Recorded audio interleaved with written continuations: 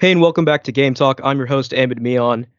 Today, I'm joined by two very special guests, two of my close friends, Marshall Amores and Brandon DiGregorio. And the reason we're doing this bonus episode is to talk about The Last of Us Part 2. I think I'm speaking for all three of us when I say this game's story is something to behold and something that needs to be talked about. And it goes without saying that if you have not completed this game, please do not listen to this episode yet. Finish the game first, then come back to this, because we will be spoiling everything. So this is your chance to jump out now. Okay, so that being said, Marshall, Brandon, just I don't know where to even start with this game, but I guess we can just go with overall impressions first, and then jump into specific story beats. Real quick. Yeah. I had this conversation a long time ago with my dad, and we were talking about, I guess we're just talking about cinematic experiences where you're like, oh my God, that was a crazy movie. And he was telling me when he saw A New Hope, when it was like 79 or however, it was a long time ago, multiple presidents ago. And he said that after the movie was finished, he and everybody else in the audience just sat there, not because they wanted to watch the credits, because their heads exploded and they didn't know what was happening. And as the credits were rolling, their mouths were ajar, and that was 30 plus years ago, whatever. I felt like that playing this. I finished it at 3 a.m. You finished it at 5:57 a.m. last Tuesday. I remember you texted me.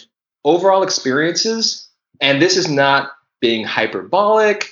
This is like an objective, reasonable response to this. It's hands down like the greatest story in a video game, and dare I say it, it's better than a lot of movies. I'll be real with you, because and just sort of following up on that, I think we've talked about this a little before, Marshall, but I feel like this game, with the narrative that it told and the way it told it, is going to push narrative design for video games as a whole forward.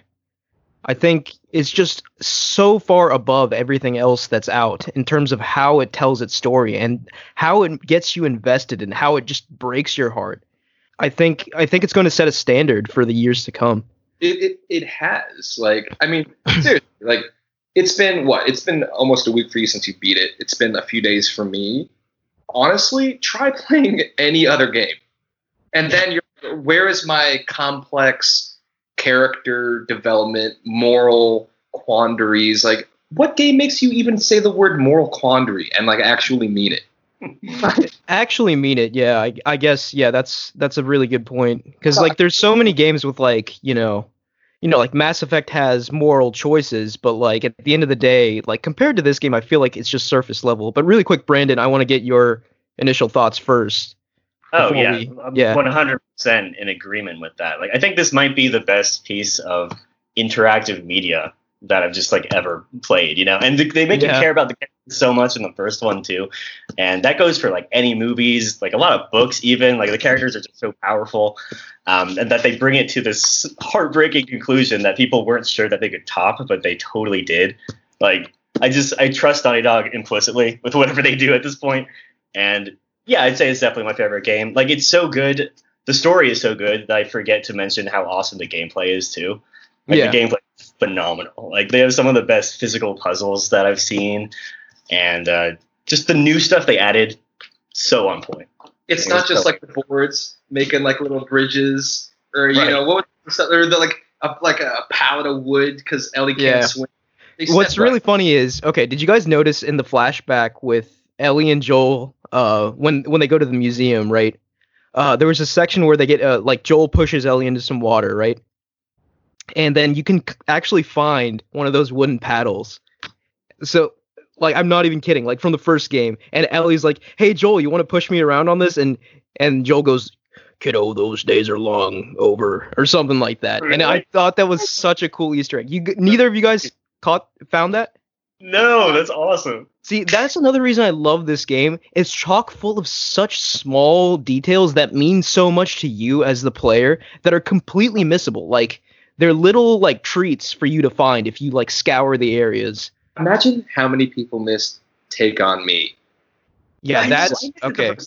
I missed it the first time. You missed it the first time? Yeah, so... You missed that? Yeah, Brandon missed it, apparently, yeah. I missed it the first time, and then this playthrough I saw it. I was like, how did I possibly not see this? That's like top 3 most beautiful moments in this game, like easily. It is. Hold on, because Emmett, you and I talked about that. Remember, because she was gonna do like the Pearl Jam one, the one that Joel sang. Dude, yeah. Every time they start that, it's So the amazing part about the Take On Me thing, and just to reiterate what we spoke about before, Marshall, was that when she picked up the guitar, when you pick up the guitar in the music shop, right, and she starts playing If I Ever Were to Lose You, she starts singing that, and then Dina comes in, and she's like, what is that? And then Ellie goes, oh, it's nothing. Because that song is specifically between her and Joel. You know, like, that is for them, right? So then Ellie breaks out, you know, this beautiful rendition of Take On Me that just makes you melt. It's just so beautiful. Oh my god. Dude. So I mean, like, I play music. I feel like everybody on this right now does. So learning that song right now, like, I'm almost done with it. Just like to be able to play it the same way that she does. Mm-hmm. It's super good. Yeah. Did you ever try to mess around with the guitar in the game too? People on YouTube who like Johnny Cat, or I mean, technically it's Nine Inch Nails first, Trent Reznor, you know, give respect where respect is due, who did Hurt. And they like, there's on YouTube, there are videos of Ellie when you could practice in the theater, just like, you know, pick up the guitar and play, and people are playing full on songs. Like, I think I saw it's crazy. Metallica song, and you know, it's amazing. What game lets you do that? And it's not just strumming. There's like picking, and it's all correct. It's all correct. Yeah. Yeah, that's one aspect. Yeah, go ahead, Brandon. Sorry. No, sorry. I was just gonna say that, like, that's one aspect of this game. Like who knew we'd get creative stuff from this, you know, narrative, story-driven game? You know, you have people like having Ellie perform full songs and like them providing like the VO over the guitar playing. It's just like, what a neat little present that came out of this game. Neat little presents. This is gonna just like change the shift, but because like Am and I previously like talked about this, and I'm gonna just, if for a minute, I need to talk about my ending. My interpretation of the ending totally changed because I've been thinking about this non-stop. So after the game finished, so I was playing a lot of it while I was working, and I'm generally pretty stressed, but like, it's a good stress because my job is like pretty intense. And I thought that it was the stressors of my job that was putting me in a negative mood. And then I realized, oh my God, it's like the conflicts within myself that have been created because of this game that's making me, you know, be adversely affected, or positively, because it made me think about things. When the game concludes, you know, the guitar's there and you see Ellie in the foreground, like going off, you know, whatever her adventure is. And when the game first ended, I was like, oh, yeah, she's going to find Dina. Everything's going to be okay. And I was just like the person in me hoping, like, there is hope, right? And this isn't like a 180, but I've been reading reviews and, you know, not with just like, you know, Dr. Uckman, our God and Savior, but, you know, other just people's interpretations. And I remember one thing that stuck out is that somebody was like, you know, she's 19. She's not, you know, 45 and this is it. So I'm thinking, I don't know about you guys, but like, I've been in serious relationships before, like multiple years, some that haven't. And somebody said, they were like, it's just like having something really good, a great relationship, and then it just ends. The world isn't over. You're still going to live, but like, it feels like your world is over, but there's still something to go on. So I was just thinking about the ending. I'm like, Dina wasn't like, you know, it. She had like, Ellie has her whole life ahead of her, whether it's going to be good or bad, whether she dies like 5 miles out. This game is messing me up, man. I don't even know where I'm going with this. I'm really stressed out right now thinking about it.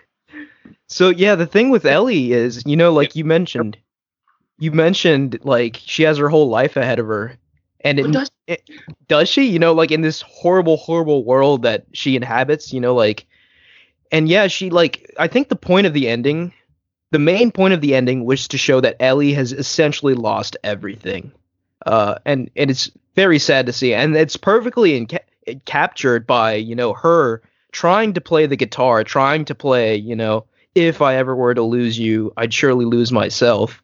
The lyrics, I'm gonna cry. Do you want me to? Yeah. I'm gonna be probably crying, dude. Don't do it. Don't make me do this. And then she lost her fingers in that final confrontation with Abby. She can't play the song. That song is her only remaining connection to Joel. So I think when she leaves the guitar behind and leaves, that's her saying goodbye to. That's basically her putting everything else behind her and looking forward to something brand new. Yeah, definitely. I think you're right about that. I think it's a very human impulse to want her to go back to Jackson and make up with Dina, because we saw the farm and she has such an idyllic life, and we're like, I just really want these characters to be happy after the hell they went through. But there's no way, after everything they went, that they can possibly do that. When you were first on the farm, both of you, like, tell me honestly, like, I remember when I went outside for the first time and you're carrying JJ and you could just sit there. You could sit on the tractor. Yeah. And the button that prompts you is like leave or something like that. I remember I didn't hit the button. I was like, I'm just going to sit here and just hang out. Gorgeous.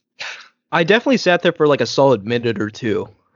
And, speaking of that farm, it was so beautiful. But like, as I was playing it, I was like, this can't be the ending because it doesn't fit.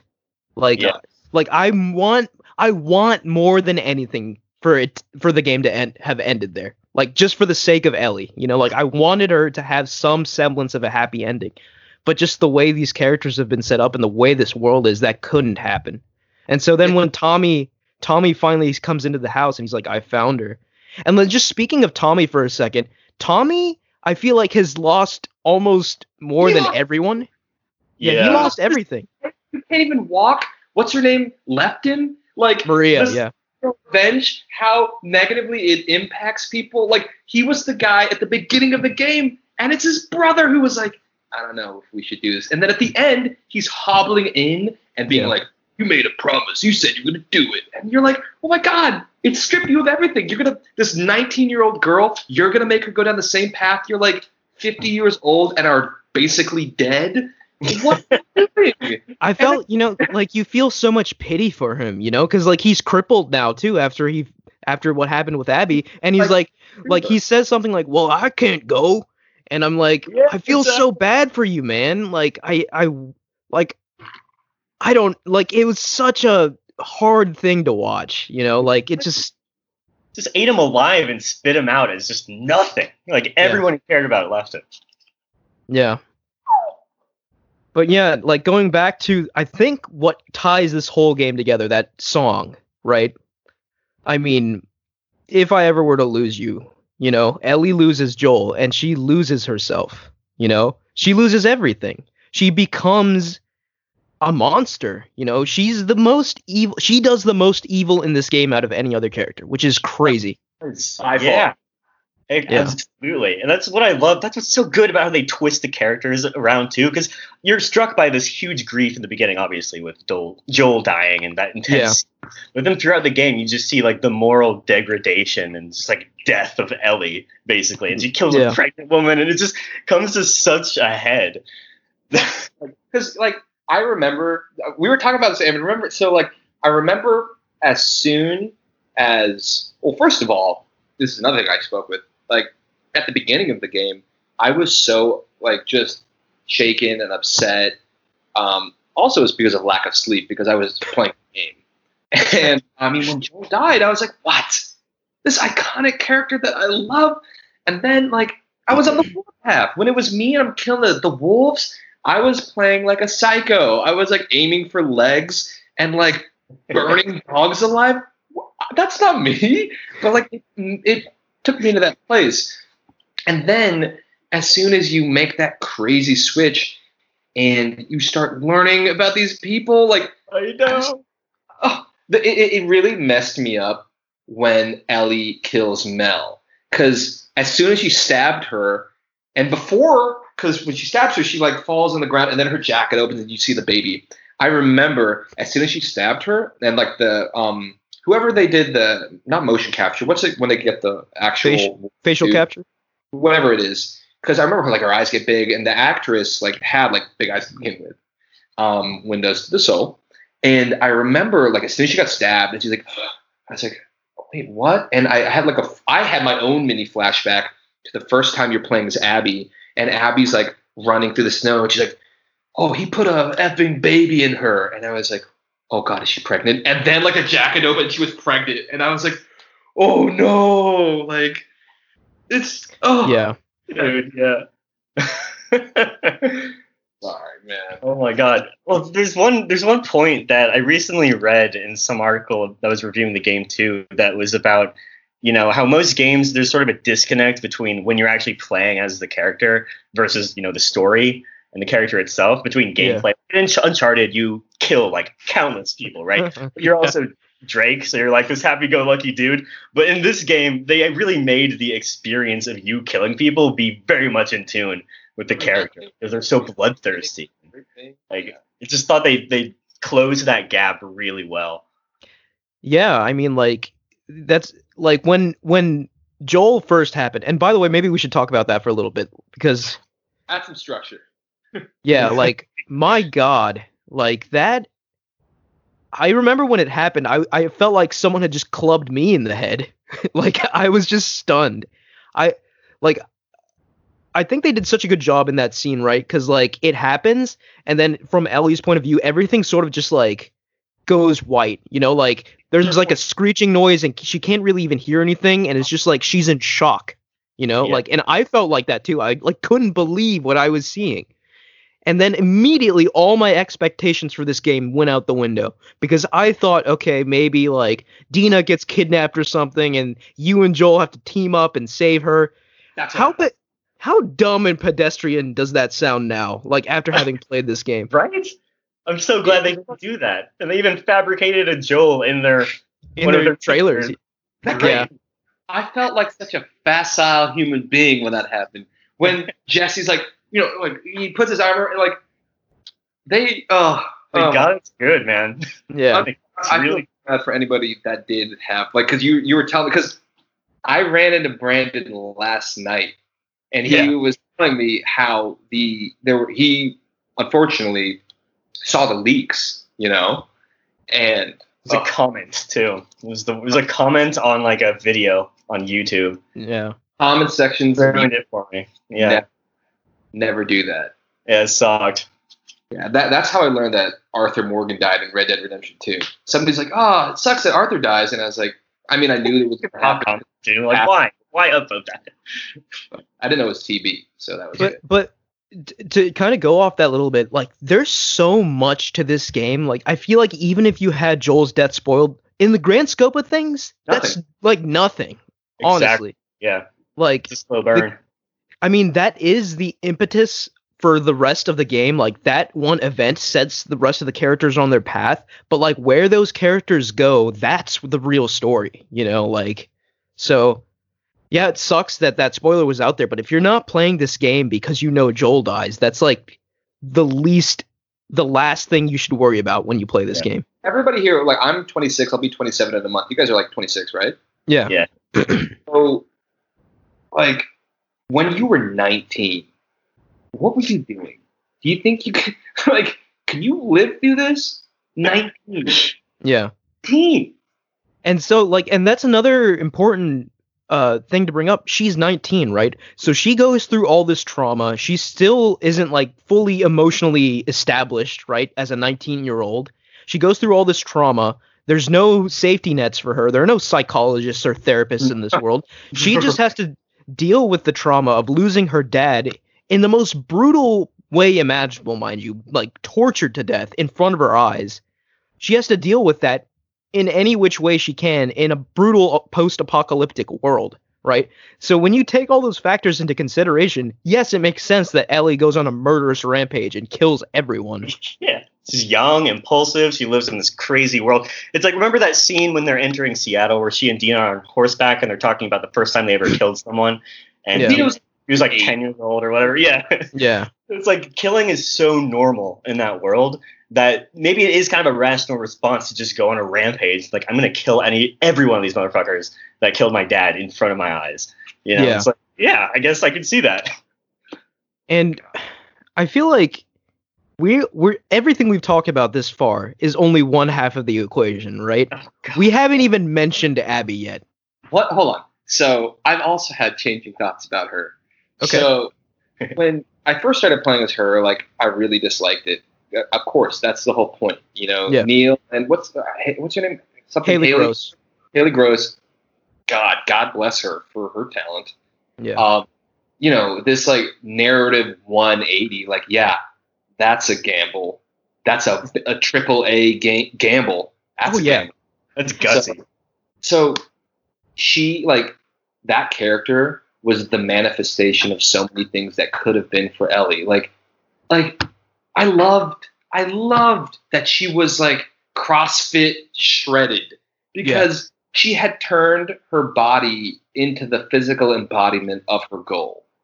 Yeah. And her goal, like, in pursuit of that, I mean, of course, she became super shredded, which is great. But, like, you know, she lost everything. The victory was so hollow, you know, but, like, just seeing her be, like, just this embodiment of revenge, and then, like, Ellie not being able to understand that this Goliath of a woman is, like, this is what happens. Like, you're going to lose it all. Like, I don't know, man. Like, that disconnect made me so sad, because when Ellie's finally fighting her, like, that's her counterpart in so many ways. Yeah. You know?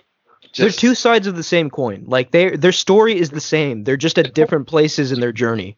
Yeah. You know? They're at different places in their journey. At the get a Virginia coin?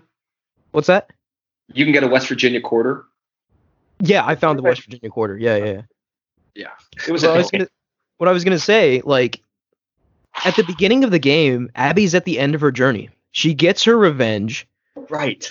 Yes. Everyone, like, her friends are all like, you know, it was not, you know, a happy moment, you know, like, they don't like her though afterwards. And like, Abby, yeah, like, she basically loses her friends, and then Abby afterwards, she has no purpose, right? And that's where the brilliant relationship with, you know, Yara and Lev comes in, and we can get into that in a little bit.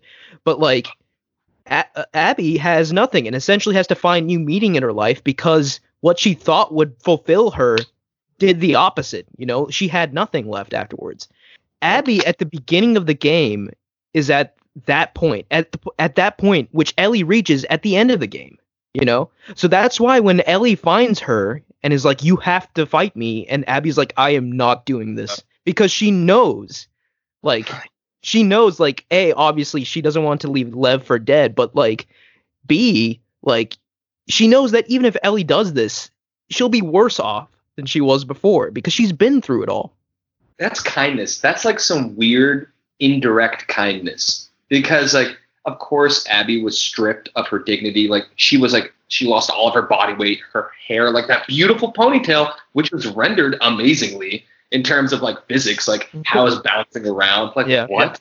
But yeah, like, she's like getting it ready in the boat, and she's like, no, we're not going to do this. And then Ellie puts the knife to Lev's throat, and it's like, she's like compelled by some otherworldly force, like, we're going to do this. When she put the knife to Lev's neck, I was like, it's that Batman thing where it's like, you live long enough to see yourself become the villain. I was like, yeah. Ellie, what are you doing? No, at the end of the game, Ellie is absolutely the villain. She's the antagonist. Yeah. She, like, basically followed Joel's shoes, but for absolutely no noble purpose, really, at all. So she became worse than him in the very end. Yeah, that's so true. Like, Joel was motivated by love, you know, and she was just motivated by pure hatred. And at the very end, I feel like she has, like, one shred of empathy for Abby, because she sees Lev and she thinks of, you know, Joel and whatnot. And so she finally gets it and lets them go. But, like, I don't know if that moment, like, redeems everything that she's done. In fact, I don't think it does at all. No. It's like, I'm glad, it's a good thing that happened, because if she didn't do that, that character would be like gone. You know, there would be like no more Ellie. Yeah. There would be DLC. It's a start though, and that's like, I think, like the silver lining, because, you know, it's like her last conversation. Like, this is another thing I brought up. Like, I've had like deaths in my family. Like, it's not chill. It sucks. And so one of the things you always dwell on is like, how did I leave that person? What is the last, not words, what's the last word I said? Was it like a pronoun? Like, you just dwell on these random things, right? But ultimately, whenever you lose somebody, the last thing you think about is, how did we feel the last time we were with each other? So it was such like it was still very sad. You're going to hell. Because I was like, like, just like snot was coming out. Like, oh. So yes. That scene, I think, was the most emotional in the game. But that moment, yes. That line, yes. But even more so, I was even more emotional at the following line, where Joel starts crying. Yeah. In that scene. That hurt bad. And where he tells Ellie, like, when Ellie's, like, on his case again, like, you should have let me die out there, like, my life would have had meaning. And Joel says, you know, something to the effect of, if I could go back to that moment, I would do it all again, every single time. Because that's how much I love you, you know, like, that's what you mean to me. And, you know, what's amazing about all of that is, so when she's killing Abby, right, like, when Abby's about to die, she's choking her under the water, and she flashes back to Joel. It's that scene, right? It's where Joel's on. Yeah. No, quick. It's only like a split second. Like, yes, you're right. You know, it's a split second, but it's from that scene, right? And I think the reason that is that some connection finally gets made in her mind where she's like, oh, that's why Joel did what he did to save me.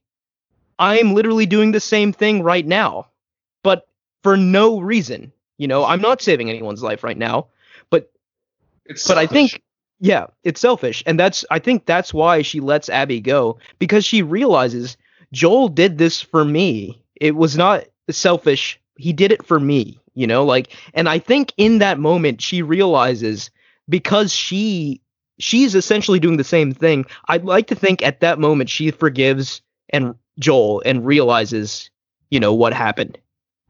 And like, another thing, like, this is like my line of thought, like, when she let her go, like, I was telling you about how, like, there's usually like a prompt, like, hit square whenever you're in a confrontation. Like, I remember hitting it, and then I just stopped and I dropped the controller, because I was like, honestly, so this is something more I thought about. I was like, I don't want my last experience of this game that I'm just like, I go against how I feel, because they've already made me fight Ellie. I hated that. Now I'm fighting Abby, and I don't want to do it. So I dropped the controller, but lo and behold, Ellie is still strangling her. And I was like, dude, I don't want my image of this beloved character to be her just losing everything and killing. Like, I don't want it. And then I'm so glad that my interpretation of her letting her go is that, like, she didn't want that moment, that addiction, because it literally is a drug addiction. It's the same concept, just transported to, like, a much more unfortunate avenue of death.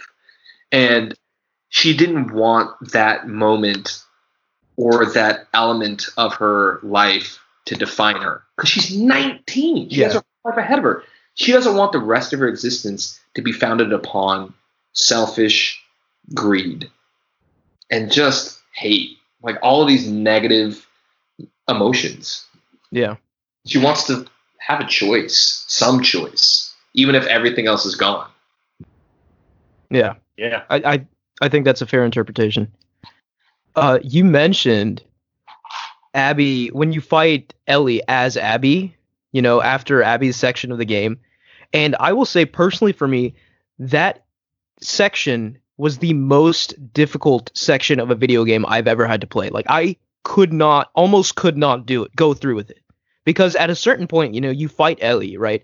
And then at a certain point, you're essentially you're beating her to death. You know, you're strangling her. and her face is all bloody and she's like barely alive, and I'm like, oh my god, what is this game making me do to this character who I care so much about? This character who through the first game I formed some kind of symbolic father-daughter relationship with, you know? I don't have any kids, but like I had that I had that bond with Ellie in the first game, and now I'm essentially strangling what used to be my child. That's how it felt. It's horrible. And like the fact that the graphics are so good, like you can see every iota of pain in her eyes, in her face, because like capillary refill. Like she looked. I thought like I was witnessing a human being die, and I was like, this is so uncomfortable. I do not like it. This is ruining my Wednesday. Like, or technically Thursday or whatever time of day. Like, it was horrible. It was traumatic for the player. That's why it's having these feelings. Like, that's what we're talking about it, because it's not like you're just like Drake and you're mowing somebody down, or you're like Big Boss and you're like, it's not that. It's like, it's a real grounded, visceral feeling of love, hate, and death almost. Like, these subjects are a real person. It's too palpable. Yeah, like I don't know of any other developer who could take their main characters and put them in positions like that, you know, like, and I think that's why this game is so powerful, is because Naughty Dog, like, they're not bound by those constraints, obviously, you know. They're like, okay, we're going to kill off one of our main characters and put the other one through such hell that she's at, like, the most miserable, lowest point of her life by the time this game ends.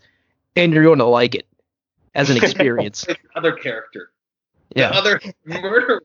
And we're going to make you empathize with the person who killed the protagonist from the first game. Right. As soon as you started playing as, like, Abby, like, for real, I was like, they're trying to do a Thanos, like, I know.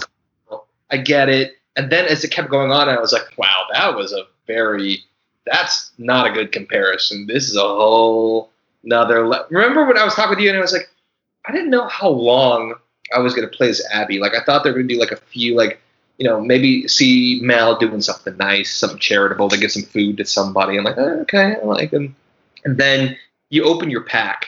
Yeah. And there's like the empty slots for like the skill trees. And you're like, oh my God, am I gonna have? And then you see the guns, and you're like, oh my God, there's so many upgrades. Oh no, I'm in this for the long haul. Right, Amit, I love that you texted me that exactly when that happened. You're like, what is going on? Like, Abby has a skill tree. This is insane. Yeah, it's absolutely crazy. Yeah, and just talking about that specific moment. That's the literal climax of the game, right? Like, that's the most intense moment of the entire thing. Abby has cornered Ellie after Ellie's murdered all of her friends, and Abby's about to shoot her. And then you cut away for another, like, 10-hour segment where you play as Abby. It's like, what? I'm getting a migraine from all the emotions I'm feeling right now. Yeah. Seriously, what medium? There hasn't been a film, a book, a song, and music is like it's my jam, baby. Like, there's no other form of expression that has made me dwell on its contents than this. Well, I think that's because it is a video game, because of the interactivity, right? You were in those moments. That's why it's so much more powerful, and that's the power of our medium here. And I think, like, that's why, you know, Naughty Dog and co deserve so much credit, because they're pushing that forward and being like, this is our strength. This is something that no other form of media could do. This is something unique to us, and we're showcasing it. Dude, for real, like, I was really excited for, like, Ghost of Tsushima, and now I'm just like, oh God. And now I'm going to be comparing it. I'm like, oh man. All right. It's like I'm not ready to move on. Yeah, from a narrative point of view, I don't see this game being matched probably till The Last of Us Part 3, honestly. Look, so I have a love-hate relationship with, like, BioWare. So I know that they're gonna, like, you know, they're eventually gonna do another Dragon Age. So I was playing through Inquisition again because I was like, you know, why not? You know, I'm gonna get all the the right save states for the next game. I'm really pumped because it's going to happen. And yesterday, I was texting you about like maybe starting a new save. I was like, I'm just going to play it. It's like easy. It's lighthearted. And I I downloaded it. So I've had it downloaded. So I'm like playing it, and I'm like, I can't even enjoy this. I was like, I turned it off and I took a nap. It's not even a bar anymore. They didn't raise a bar. They created a whole new stratosphere, and we're gonna have to try and get in. Like it's like every other game developer, I feel like, is like the Wright brothers at Kitty Hawk trying to make an airplane for the first try. You know what I mean? Like, and they're in like a C-130 big cargo ship just flying.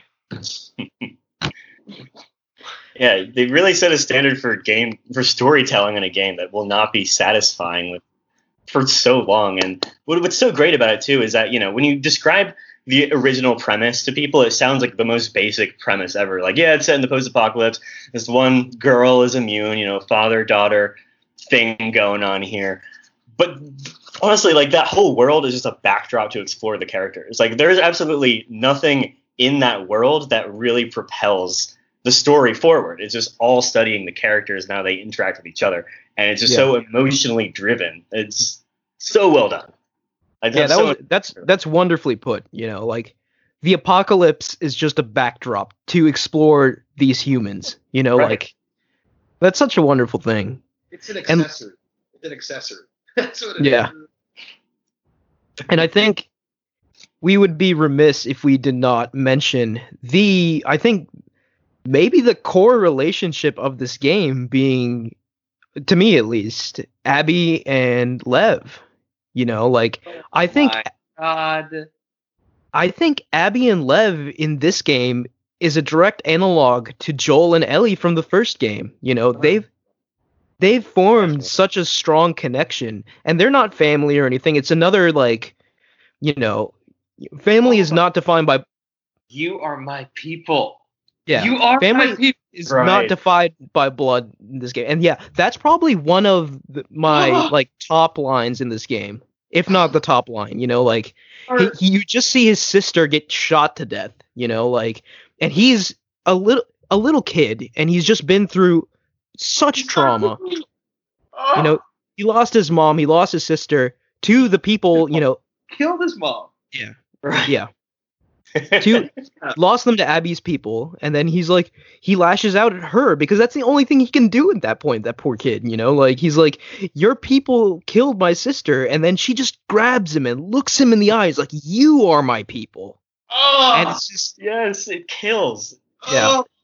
And I think like the story between Abby, Yara, and Lev too is that much more powerful because they're on the opposing factions of this horrible war that's been going on for like God knows how long, and they finally find like the humanity in each other, and that is super. They couldn't be more different, you know. Like one is a hyper cultist, whatever they really are, I don't even know, and then one is the wolves. It's just like the military.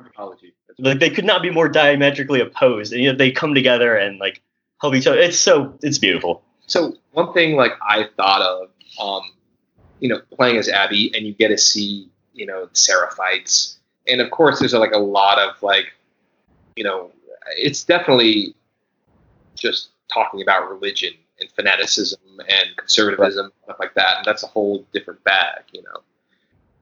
But learning just the adages and like the sayings, like some of them were very beautiful, like the you know, the Seraphite scripture was really pretty, you know, sometimes. And then just like comparing it with like what Abby's father said, you look for the light, you know, the whole Firefly thing. And then you sympathize and you see not only the wolves and how they want their worldview versus the Seraphites' worldview.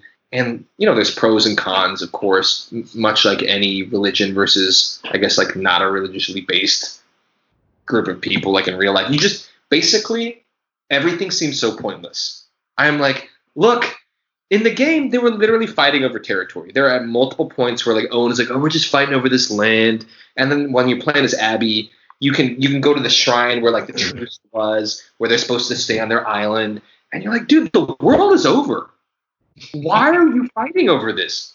The world is done, man. Like, stop it. it's just, I think from the writer's point of view, like I feel like that's just them trying to tell us how hopeless humanity really is. Unfortunately, like even at the end of the world, we're still at each other's throats. When we, where maybe if we all banded together and like worked toward a common goal, maybe we could somehow overcome this problem. But that's not what happens. That's not what happens. I love the wolves saying every time they like bid each other farewell. It's like, may your survival be long, may your death be swift, which is super badass. But that's also really culty in and of itself. The only reason the Terrifieds are so weird is because they don't use technology and have all these old sayings and stuff, Absolutely, yes. We use guns and elevators sometimes. Yeah, except for those exceptions. Like, you guys are cool with elevators? And Lev's like, yeah, sometimes for the soldiers. There are exceptions. Speaking of elevators, how amazing was that section over the city, right? Like the bridge over the city with Abby and Lev, when Abby's, like has to fight over her fear of heights, and it's just this unbelievably high. Like, how did they even find that? It's just mind blowing to me. But like that whole section where you're on the bridge and then you fall into the building and then you fight your way down the building, like what a standout section. It's amazing. I want to hear, Brandon, your interpretation on this, because I remember we were talking about it, like how much thought was given into level design in terms of like storytelling. Because like imagine, I saw somewhere like online, people were talking about how like Ellie's scared of being trapped and she wants like the open road into like freedom and stuff like that. And then Abby's scared of heights and the unknown beneath her. And I was like, and then like seriously, like that straight up sequence where Abby is straight up confronting her fears, going up and then going down through hell. It's like a Dante's Inferno kind of thing. You know what I mean? Like, what do you do? It's amazingly done. Well, first of all, I just want to acknowledge how great it is that they added these little things about characters that humanize them immensely. Like, it's always cute how Ellie's collecting the trading cards, and then the parallel to that is, Abby getting the coins because her dad liked them and that she's afraid of heights. It just like instantly brings this humanness into these characters that is just kind of astounding. But yeah, I guess when it comes to that, like, I guess in a way, Ellie is facing her worst fear too, right? Because she's like utterly alone. There's also something, it's like harkening back to the first game when she was talking to Henry's little brother after he got bit. He asked her what she's afraid of. She says jokingly scorpions. And then, well, I'm afraid of ending up alone and like losing everyone. And that's exactly what happened to her. So she's navigating the world through her worst fear, while Abby at the same time is navigating like what is now her worst fear, because she already got her revenge and everything. So that scene is just super powerful when she's walking across that crane and just falls off and doesn't die though. So she finally kind of like can surpass it in a way. It was just so masterful, dude. I just have to comment right here. This is why I love talking about this game so much, because every time I talk about it, there's more that's unpacked. Like this game is so dense with storytelling and emotional complexity and like symbolism. There's so much here. It's such a joy to analyze. God, it's incredible, dude. Oh, what do you guys make of this is kind of we can go back to our previous topic, but just she always has those like butterfly moths that she's drawing in her journal. It's on the guitar. Like, what do you think that symbolizes? I thought that, I've watched so many YouTube interviews, like taking like every time I take a shower, I have a thing propped up, like watching. And stuff where they're like talking about how like moths are symbolizing like death, or they're attracted to the light. Maybe it's a positive thing. But I don't know. I like that interpretation. Yeah, I think so. I watched an interview with Neil Druckmann, and he admitted actually like the moths were just a connection between Joel and Ellie, right? Because I know. Yeah, I know you're talking about. Right. So like the moth on the guitar, it was Joel's guitar that he gave to Ellie, and then her tattoo and all of that. So yeah. So, but like I like in that same interview, Neil Druckmann was like, yeah, I really like all these interpretations coming forward, because like while that's not something we intended from the outset, it's so cool to sort of discover things about the thing he created, like. Yeah, no, I like that. That's really cool. Yeah. So I guess now that we've seen like the fallout from Joel's decision at the first game, has that decision changed for either of you guys? You know, like, do you feel differently about that decision now, or is it still kind of the same? You know, because like I'd like to think. I mean, they don't give you a choice for like killing all the doctors and stuff. You know, that's like a very thing, because they want you to think that Joel is like you, but he's not. He's a killer. You know. Yeah. So it's interesting when they revisit it and say it's like, okay, well, did he actually just deserve what he got? Because he did kind of choose, in a way, even though he saved her, the most selfish thing you could possibly do in that situation, because you sacrifice every other person in the world to save the only person that you care about. Hey, let me ask you a real question. In an apocalypse, how many neurosurgeons do you think are going to make it? Yeah. I'm not talking about doctors who can set bones. Neurosurgery. Also, how many medical facilities are going to last that are capable of, let me say it again, neurosurgery? He doomed the world. The world. He kind of had it coming, unfortunately. He did have it coming, but at the same time, you know, I go back to that line at the end of the game. I would do it all again. Yeah. You know, like, so true, but you have to think from somebody else's perspective. Yeah, like, from somewhere. Yeah, no, Abby is 100% justified in what she did, which, you know, sucks because we love Joel, we love Ellie, but Abby is 100% justified in what she did. And then some, honestly. Like, Joel actually did doom humanity. Like, they made a point in this game of saying, like, that was their one shot. The one guy who could have done that surgery is now dead. The Fireflies are now essentially just disbanded, although not really. Santa Barbara, a few hundred. Yeah. I mean, but the point is, okay, so maybe that could lead into maybe trying to get a cure again for the third game, but I feel like the narrative strength of that moment is that was their one shot and it's gone now, and I don't think it'll ever come back. I think so too. And the way I interpreted the end when Abby gets captured by the Rattler group, I thought that when they found that Firefly hideout, that was just them trying to capture people to make slaves. That's what I thought.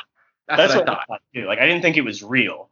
Yeah, so I think fighting the Rattlers, how, first of all, like, it was cool because Ellie's like got the haircut and the new silence thing, and she's literally like the Terminator. She's like, she's death. I am death becometh. What do we talk about? Like, the guy created the nuclear warhead or whatever his name is. But yeah, how, when you got there though, like, it was cool, but how just tired were you? Yeah. Where you're like, no, stop. Yeah. Every step Ellie made on that journey to Santa Barbara, I was begging her to turn around, to just stop it. You know, like, just stop it. Dude, she was like a cheating spouse in the middle of the night. You know, like, in her underwear, like, just like, she's not ready to go, but she's like, she's preparing. And then Dina's like waking up. And these are honestly like 19. You're still kind of a child, you know? Oh, these absolutely. You're still young people. And they're like, if somebody who killed somebody at 8 years old is shocked, then that's pretty damning evidence that what you're doing is morally dubious at best. So, like, it's so draining. It is, like, in the truest sense of the word, draining. Like, yes, it was exhausting playing that section. I mean, it was exhausting playing the whole game, honestly. Like, it's just, at a certain point, you're like, Ellie, please just let it go and go home. Because, like, after she left the farm, in my mind, 100% I thought she wasn't going to come back. I thought she was dead. I was so shocked to see that she lived at the end. And I'm glad she did, obviously. But, like, I thought as soon as she left that farm, she was basically marching to her death. And can we talk about, like, I feel so bad for Dina. You know, like, I can't really blame her for what she did at the end of the game. You know, she packed up all her stuff and left all of Ellie's stuff there, which I feel like is a firm message to her that, like, this is over and don't come looking for me. That's why I was talking about, like, long, serious relationships, because sometimes, like, when they end, you're like, it is the end of the world. But then, like, that's why I was like, she's 19. She has so much ahead of her. So, like, that's what okay, I don't know what your feelings or thoughts are, but I personally hated the end of Game of Thrones. And I really, when it was happening, I willed myself to like it. I was like, no. I was the same. the fog of battle, the Battle of Winterfell was cool. Like, that's what it would be like. I was trying so hard. I was like, no. Like, this is what we wanted to happen. And then afterwards, like, I hated it. Like, that, oh, God. I don't know where I was going with that. Okay, I was wondering. It's like, okay, I'm waiting for the tie into the game. Bring me back, because now I'm just pissed off about Game of Thrones and David Benioff. So no, I mean we were on the end there with Ellie leaving Dina and losing the one chance she had at happiness. But in this world, like, I hope she's going back to Jackson. In an ideal world, she would be going back to Jackson and trying to salvage whatever life she has there, but I don't think she is. Dude, she's gonna go throw some snowballs at kids. That's what she's gonna do.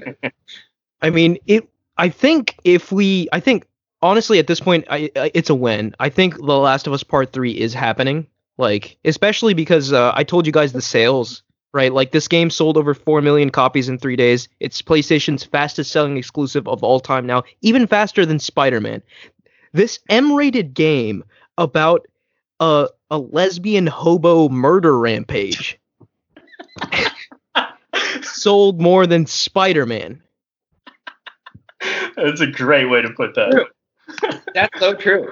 And you know what's crazy? Like, I didn't have there was no trepidation towards playing as this character. Like, if you have a problem, first of all, playing as like a woman, like, dude. Oh yeah.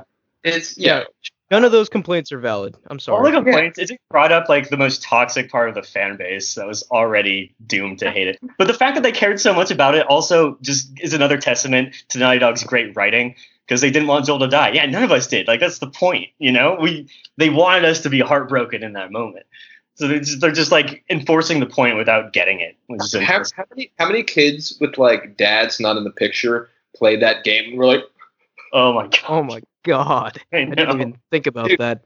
Joel died. I called my dad the next day and was like, hey, how's Arizona? How's it going, Dad? I love you. Yeah. It's also interesting. Like, I could see them, if they do a part 3, doing another jump ahead like 20 years with Ellie.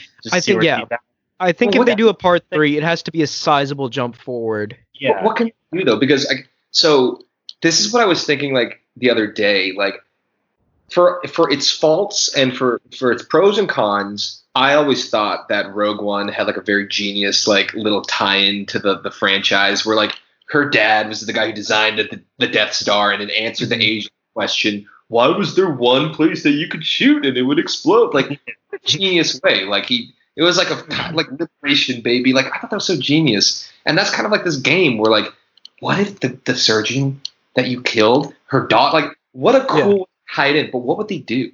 What would they do?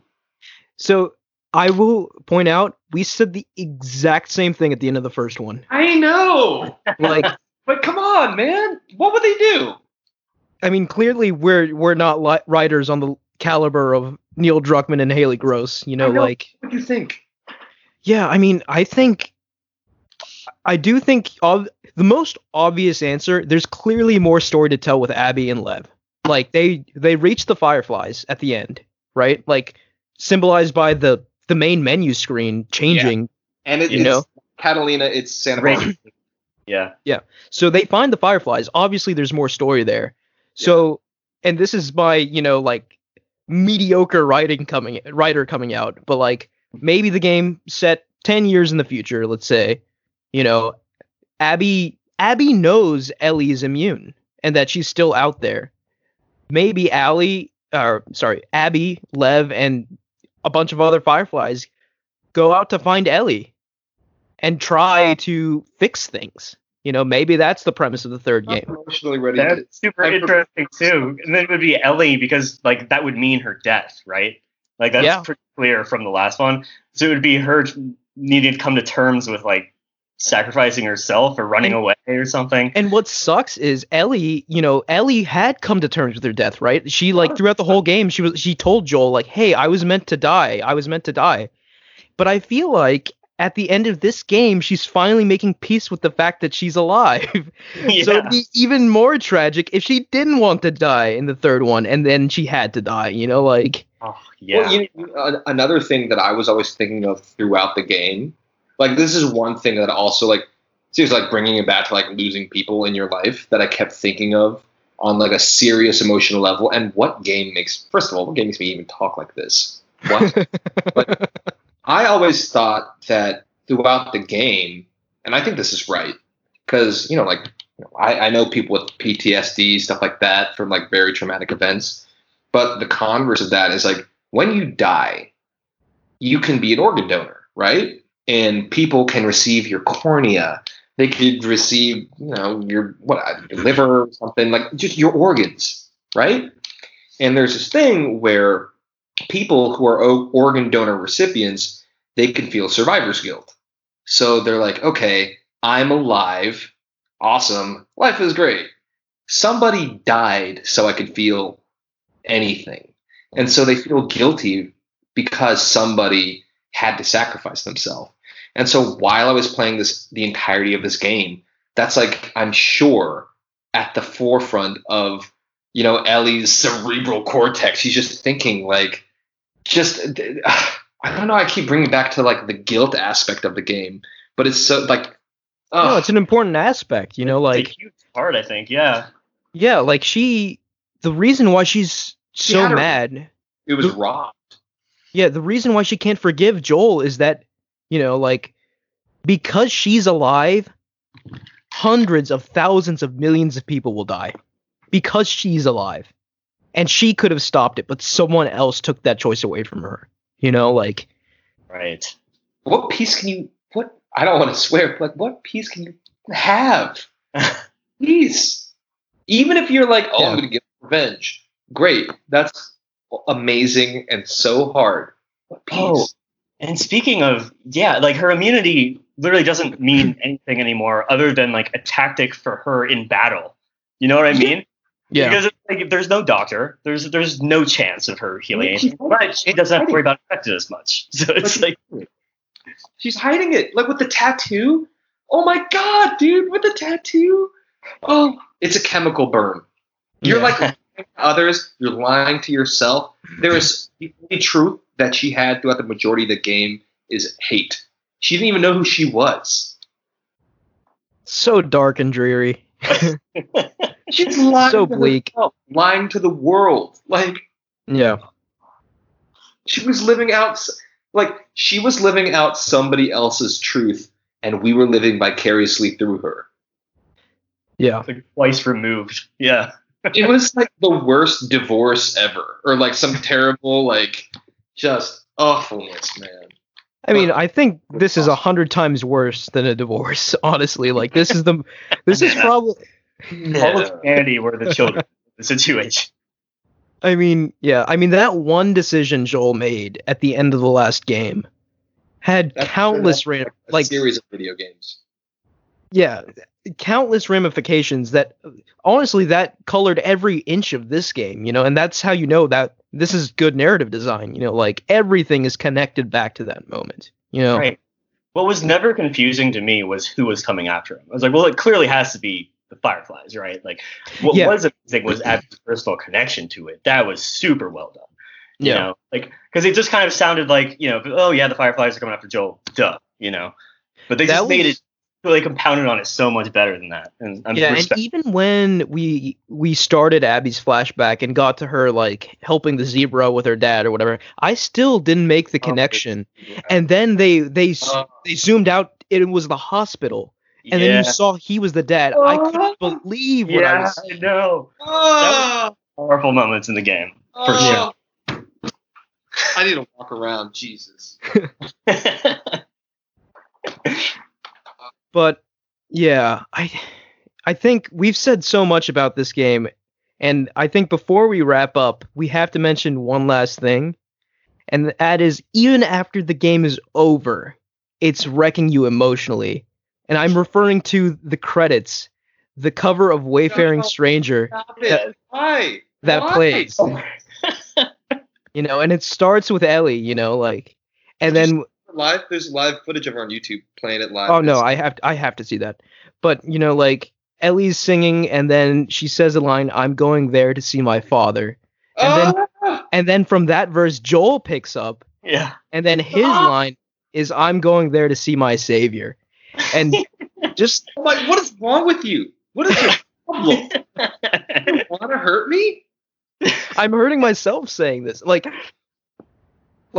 I was just sitting there, like I was emotionally recovered from completing the game almost, like because that's the very last. I wasn't, but like that song is the last plays over the last bit of the credits. So if you skip over the credits, you could miss this song entirely. So this song only comes on after like most of the credits have rolled, and this song happens, and it just gets you again, and you're just bawling, watching a black screen with white text slowly float over. Like. Yet another little weird Easter egg that you have to find, like a really tender moment in the game. But that's the thing, like with this game, like I had no issues not finding things because I have so much trust in Naughty Dog at this point. Like I knew, like the more I soaked this game in, the greater the reward would be. The greater the emotions, the greater the Easter eggs. Like I can't think of a better 31-hour stretch with a piece of media than I've had with this game. Like, and again, it took me 31 hours to beat this game. That's a long game, and every minute, every second of it was worth it, I think.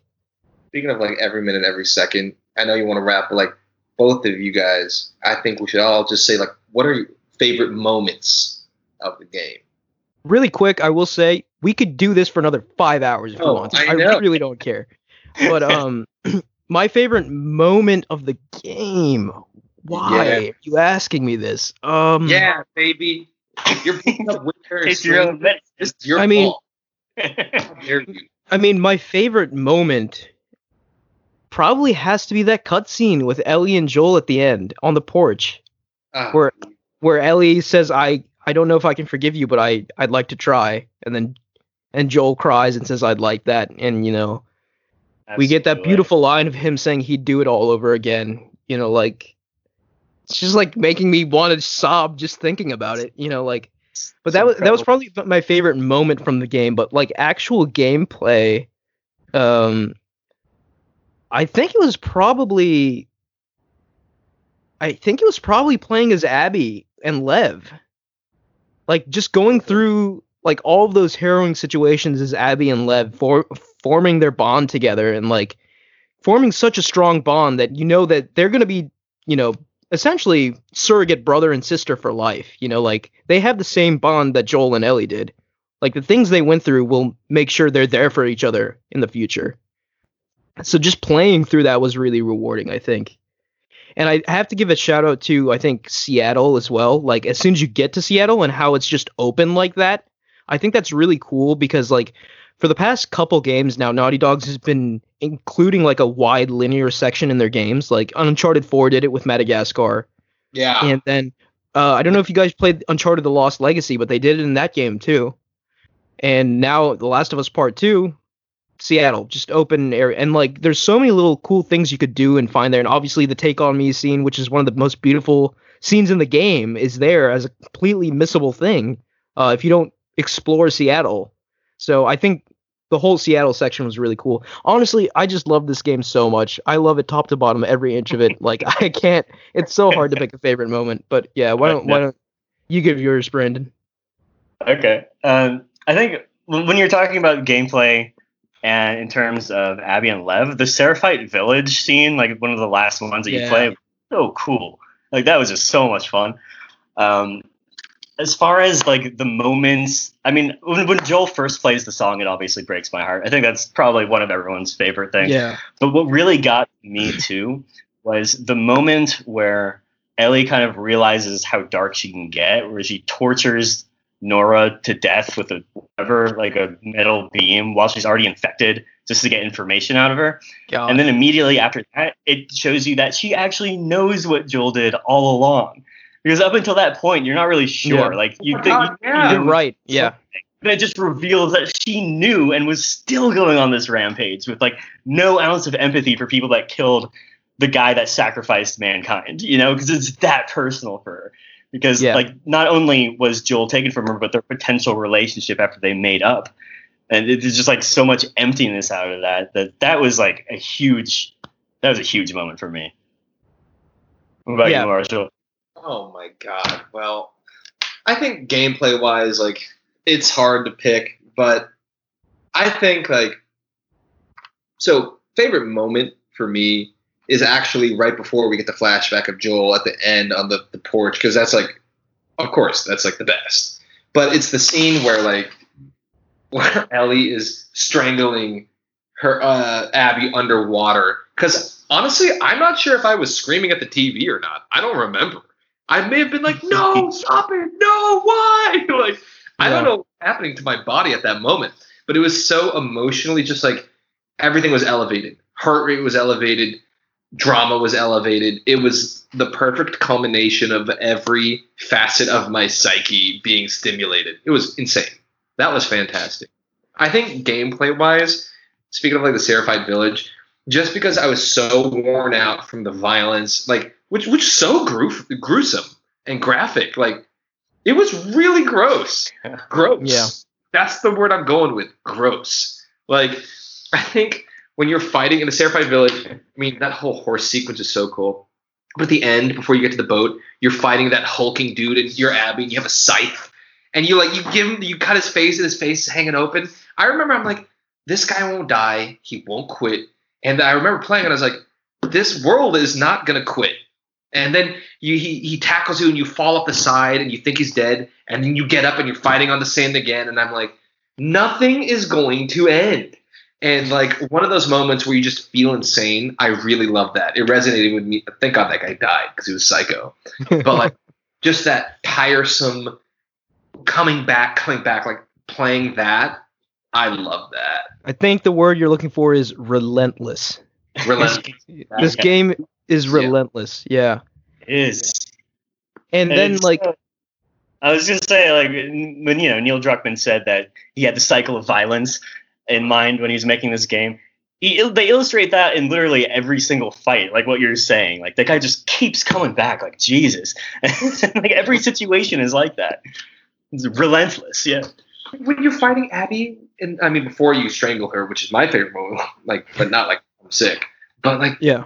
You're fighting her. It was I remember playing Red Dead 2, if you get the good ending, and you're fighting Micah, you're on the mountain, and it's a fist fight that just won't end. And you're like, dude, can we just get to the cutscene? You're I don't want to do this. You have a knife, Abby doesn't. You're clear, even though Abby's much thinner, you're still Ellie, who's a thin, wily, but thin. And you're cutting her, you're punching her. There's no HUD, there's no health meter, and you're just slugging. And I've sparred before, so I know what that's like to be tired and be getting rocked or rocking somebody. And I was like, this is too real. This is too real. This is too sad. This is too much. Relentless. Perfect. And I just love the narrative choice that the Abby and Ellie confrontations don't happen until you've played as both of them for 10 hours, until you are so connected to both of them that you're going to have an existential crisis whenever these two meet and fight. And I did. Those two sections were nigh unplayable to me, like I said earlier in this discussion. But those two encounters, some of the most tense feelings I have felt while interacting with a piece of media. 100% agreed. How am I going to, after this is done, how am I going to sleep peacefully now? What am I going to do? Don't sleep. Just play more of the game. Just restart it. And that's another thing. So I did restart it, right? I'm still, I mentioned this to Brandon earlier. I restarted it, and I'm still in Jackson, and I don't want to leave Jackson because I know as soon as I leave Jackson, horrible things are going to happen to everyone, So I'm just sort of soaking in the peaceful atmosphere while I can. Yeah. I mean, technically, while you're in Jackson, bad things are happening. Right. Yeah. But for the very first, hour or two, you're fine.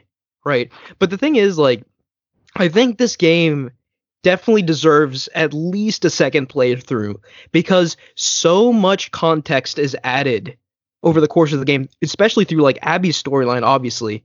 Who's a contender for Game of the Year outside of this, a serious contender? I think the only other serious contender is coming out later this year, and it's a game that's had lots of hype, right? Cyberpunk 2077. Oh, wow. But there is no way on God's green earth that I could possibly see that game being better than this. Like, I don't care if it's like the most mind-blowing open world ever made. Like, yeah. For me, okay, so I think what I just need to put this out there. I know a lot of people will disagree with this because gameplay should be at the forefront, obviously, for a video game. And I agree with that, but I think I'm someone who loves a good story more than anything. Like, regardless of what medium I get it in, you know, a good story to me means so much. It means characters I can love and empathize with. It means a world I can live in. It means something to talk about, you know, like a story, you know, like stories are so powerful, you know, a tale that you can live through, you know, something like that has to be there for me to really attach myself to something, you know, like, and The Last of Us 2 has one of the best stories I've ever experienced, you know, and because of that, even if, you know, for instance, the open world and Cyberpunk is amazing, or like something comes out and just has sublime gameplay, I don't really see that pushing it over the edge unless it has a story that can go toe to toe with this, and I don't see that happening.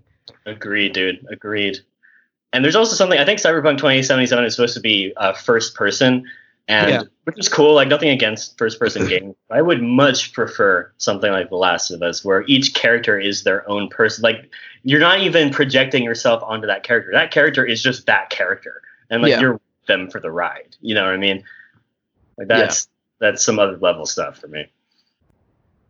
I'm already to the part where Abby is like fighting the Seraphites on my second play. What? I know. You need help, Brandon. I think I need a job.